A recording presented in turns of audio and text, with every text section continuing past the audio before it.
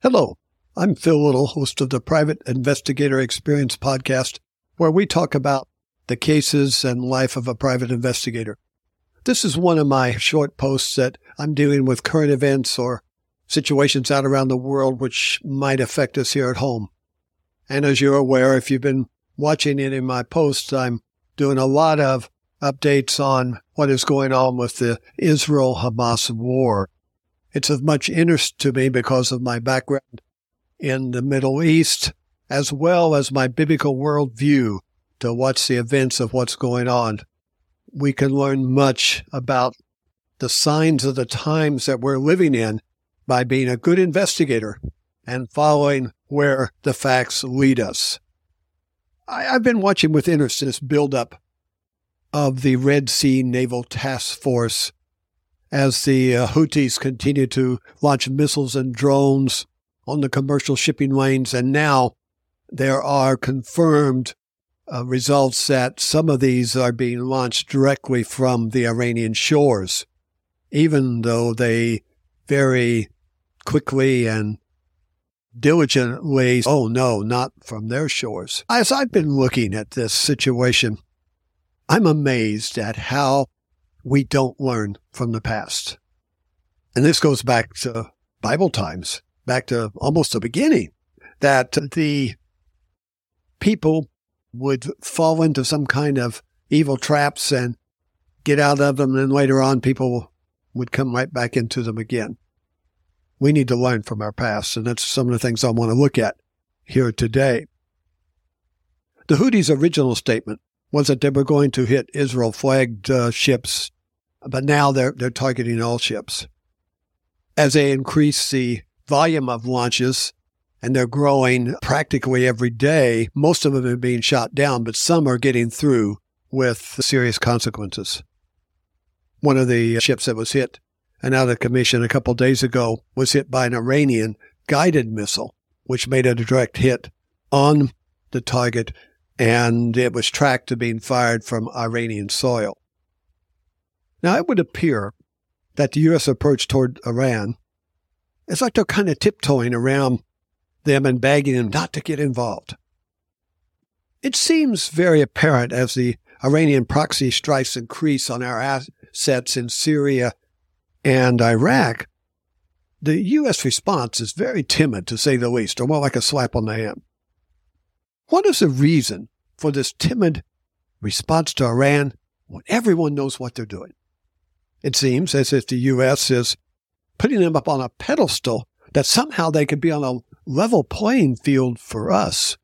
Or is there something else guiding our foreign policy?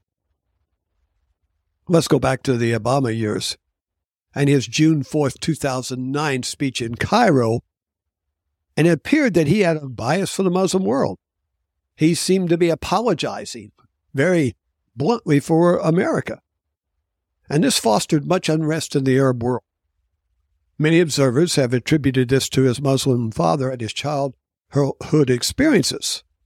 Whatever the reason, this has been a negative for the U.S. As I watched this declaration of the Red Sea Force, it said it was going to be a deterrence to the attacks.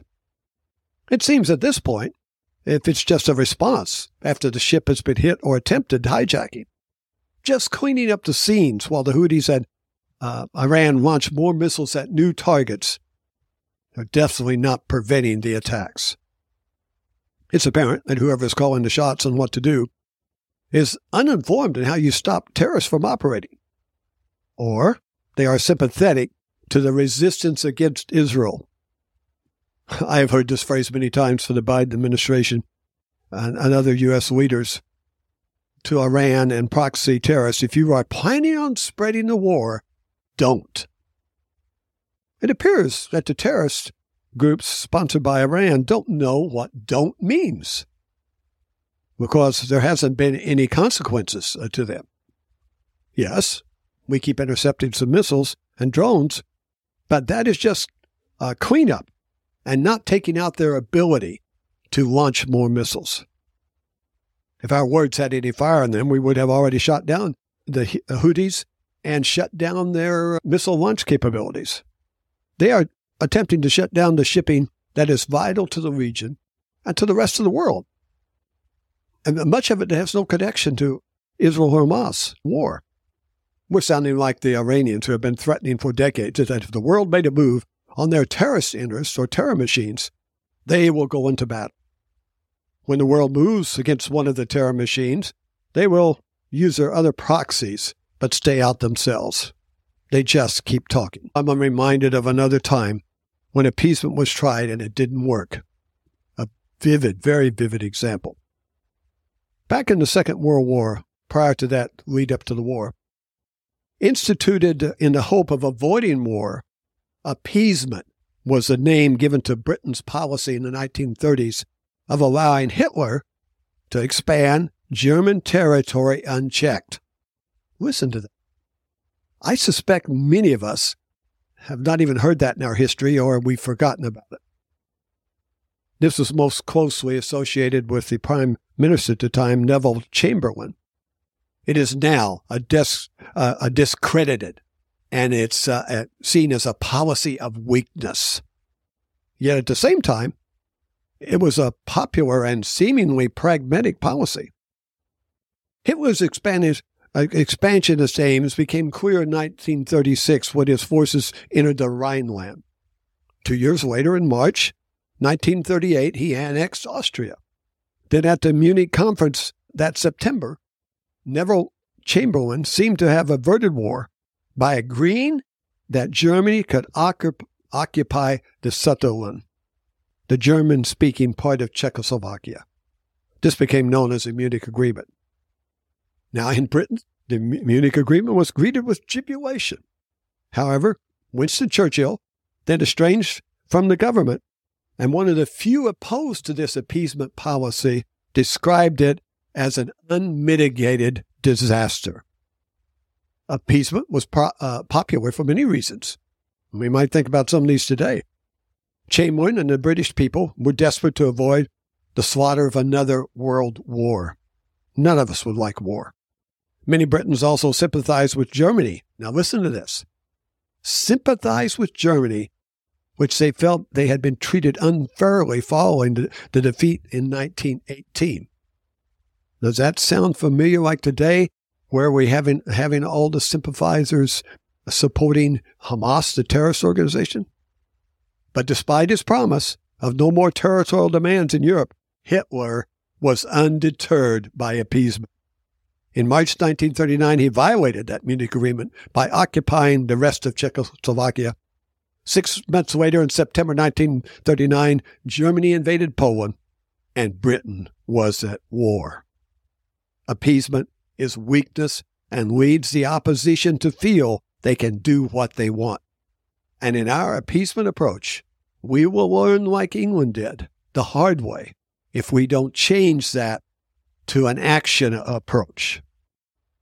I'm trying to understand what is motivating the world leaders as they keep demanding this two-state solution with Israel's partner and country won't accept their existence or change their call for the destruction of all Jews. Perhaps it is because the last administration established the Abraham Accord, which seemed to bring Arab countries in to peace with Israel, and they realized that peace was better than conflict, and it would be in their best interest if they lived in a peaceful coexistence with Israel. Now, perhaps our administration is looking at that and thinking, oh, well, everything's going to be okay. But let's look at that. The outside Arab countries look at the world differently and have come to their own conclusions for their own future, that it was more productive for them to have peace and stability in the region. That is not Hamas or Iran or the terrorist philosophy at all. Number two, these countries are not dependent on keeping a war going with Israel to keep the international community pumping money into their coffers. Hamas and the others are. In fact, most of the Arab countries privately are cheering on Israel and anything the U.S. would do to eliminate Hamas. Iran and its proxies are operating in a camp that wants world domination for their radical view and a world controlled by Sharia law. It's hard to negotiate and have a peaceful coexistence when that is their goal. Trying to appease Iran, Hamas, and other terror evils will end like the appeasement with Hitler in a world war. The longer appeasement goes on, the more innocent people will be killed. For there to be a two-state solution, there will have to be a change of heart on the part of Iran and its proxies that started thousands of years ago. And I might add, a lot of people have tried to change that down through these thousands of years, and it hasn't happened.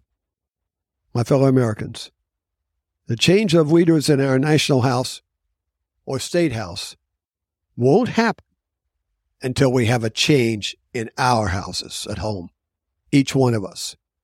We need to come to understand what the evil is and make changes and stand up and step out of the crowd.